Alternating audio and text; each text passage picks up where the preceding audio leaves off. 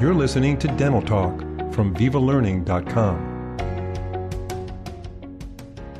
Welcome to Dental Talk. I'm Dr. Phil Klein. Today we'll be discussing the use of a long-term crown and bridge provisional material and why it is beneficial for your practice.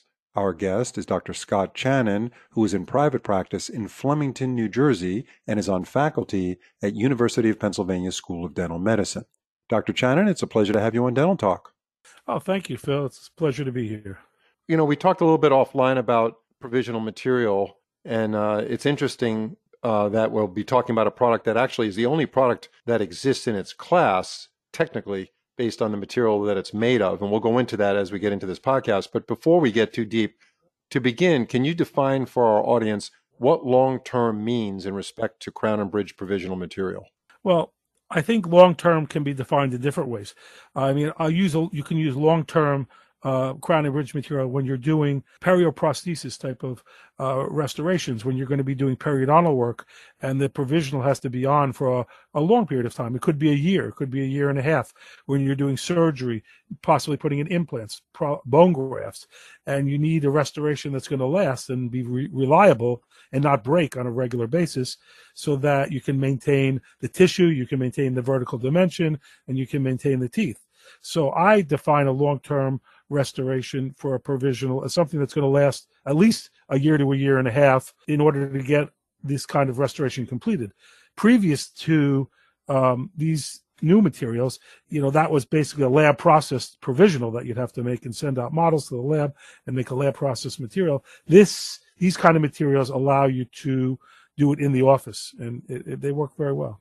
As we discussed before the podcast started, there's really only one material that allows you to make it in the office, right? Yeah, that I'm familiar with and that I've had the opportunity to use, and that one is Luxa Crown. And Luxa Crown is basically instead of being an acrylic, it's more of a composite material. So it's very hard, it's very aesthetic. And when I look at them, and even when patients see them in their mouth, they really think it's the final restoration because they look so good. Yeah. So what are the advantages of using a long-term crown and bridge provisional like this versus the traditional materials that are primarily formulated for shorter periods of time? Well, because number one, it doesn't break. And that's a real key thing. And I can tell you, I teach at Penn Dental, and so I'm teaching students who are doing this. And when they're making provisionals out of the conventional materials, they tend to break, and in the school, of course, provisionals are on, even though it may be a short-term procedure, they end up being on a long period of time because of the process of getting it done in the school.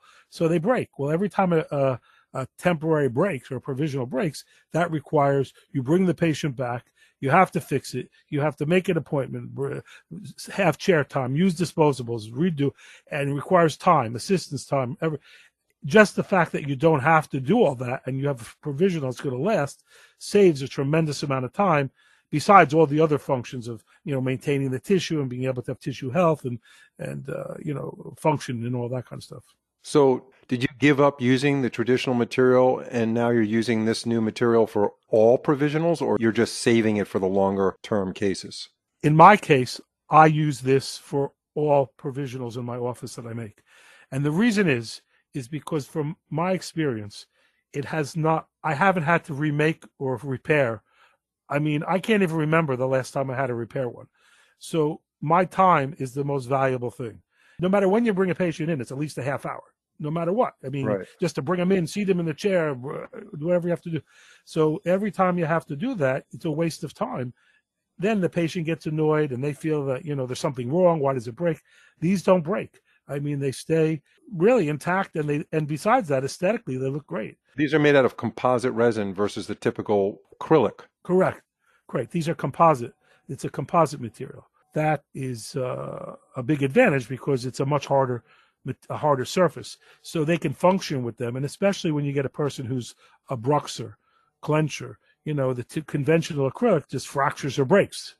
Right. So the key advantage, what I'm hearing, is the fact that it doesn't fracture. Aesthetics wise, does it help you with the final case on delivery by matching it up closer and meeting patient expectations? Absolutely. In fact, just recently, I had a patient who was doing veneers on, and I said, let me try making veneer provisionals out of this Luxa. It was the first time I've done it, and it actually stayed on the tooth the whole time, didn't break, and aesthetically it looked really good. I was really actually very satisfied with it. The patient was very happy, and they came back. It was about a month later because of his business travel commitments, and it was still perfectly intact. So that showed me that this material really has a lot of potential for a lot of different uses. So it had to be very thin, obviously, to be used as a veneer. Oh yeah, right.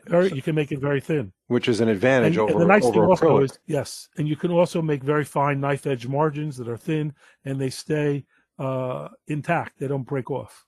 You've got aesthetics, you've got strength, patient satisfaction. What other benefits to the practice and the patient, or do we cover most of them?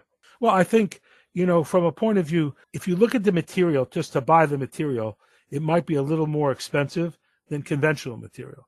But if you look at when you're doing, sophisticated kind of restorations or simple restorations, the time that you save is way more valuable than the minimal amount you're going to spend on a temporary crown. So if it costs you $2 more for a temporary crown, but saves you having to bring a patient back for a half hour, how much is a half hour of your time, your assistant's time, your front desk time, disposables, cleaning the rooms? There's no comparison. So right. You have to look at the whole picture, not at just how much the material costs. That's the least of it. Now, tell us about the actual fabrication of this provisional compared to traditional acrylic. What's the workflow change? Is it take more time? What are some of the things that we're talking about chairside? So actually what you do is you take an impression of the existing teeth. And I use a triple tray. And with some kind of polyvinyl material, it doesn't really matter what kind you use. Then after you prepare the tooth, you syringe from the gun that this comes into the impression, and the material then is placed in the impression on the tooth, and the patient bites together. And all you do is express a little out on the tray, wait for it to harden, take the impression out of the mouth, and typically your crown is almost done. You just have to use a disc, remove the excess flash, thin out the margins. You typically have a tooth that's almost in occlusion perfectly because you're taking in a model of the existing crown.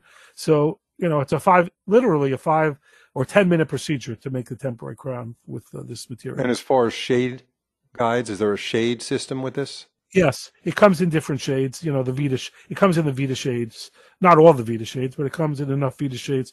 You don't necessarily want to have the temporary look better than the final restoration, so you don't need to have every single shade. But it comes in plenty of shades to be adequate to match whatever you need to match. And then the other thing you can do is what I do with it. If it's a case where there's the teeth are not matching, I use some kind of staining material. There's some different kind of composite stains that they have that I'll use to color the temporary so it matches better if you need to do that. Yeah. And are they using this at the dental school at Penn? I think possibly in the graduate clinic, but I don't think not in the main clinic, no. Right. Yeah. It takes some years to catch up. Both of us. Both of us graduate. I'm talking to the audience now. Scott and I both graduated in the same year, and we know very well how long it takes a dental school to catch up to where they should be. They're still approving things from when we graduated. Yeah, right. I heard that. The audience got a good insight into the benefits of a long-term crown abridgment material, which, as you mentioned, there's only one that exists in the form of making it chairside versus what you said earlier offline, which was milling it, right? What's the other option if you don't use this material and you want a composite provisional? Not for a composite provisional, but the other option, which I used, for most of my life, was having a lab process provisional where you send the models to the lab and they make a wax up and they make a laboratory process provisional. They send it back to you and you reline it. And, like, for example, I always make a metal reinforced provisionals when I did it from the lab.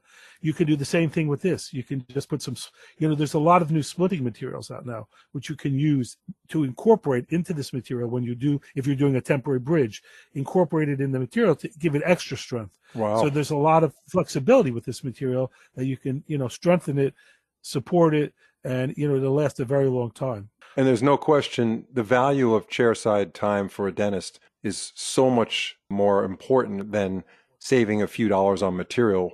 Just like you said, the infection control considerations, the staff, the scheduling, a cancellation, there's no question. There's no comparison. You got to get the material that's going to save you chairside time.